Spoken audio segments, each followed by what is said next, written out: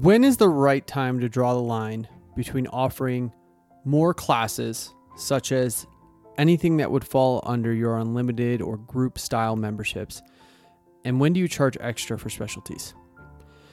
This was a question that was brought up within the Two Brain group, and Chris Cooper said it best. And this is a direct quote from him. Imagine you say an apple costs $1 and an orange costs 75 cents. Pretty simple, right? Now imagine you say an apple plus an orange costs $1.75. It's less clear which individual thing is more valuable. Now say you have a bowl of fruit that is $3. The collective value is less than the sum of its parts. Probably. Your margin erodes as you add services.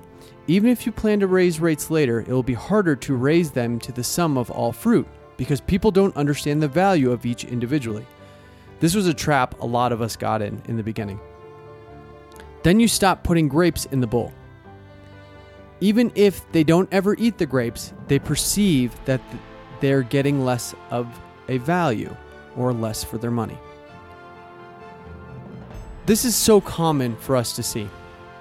So the next time that you decide that you want to bring on a specialty program and not charge for it, your members are going to see the sum as the value.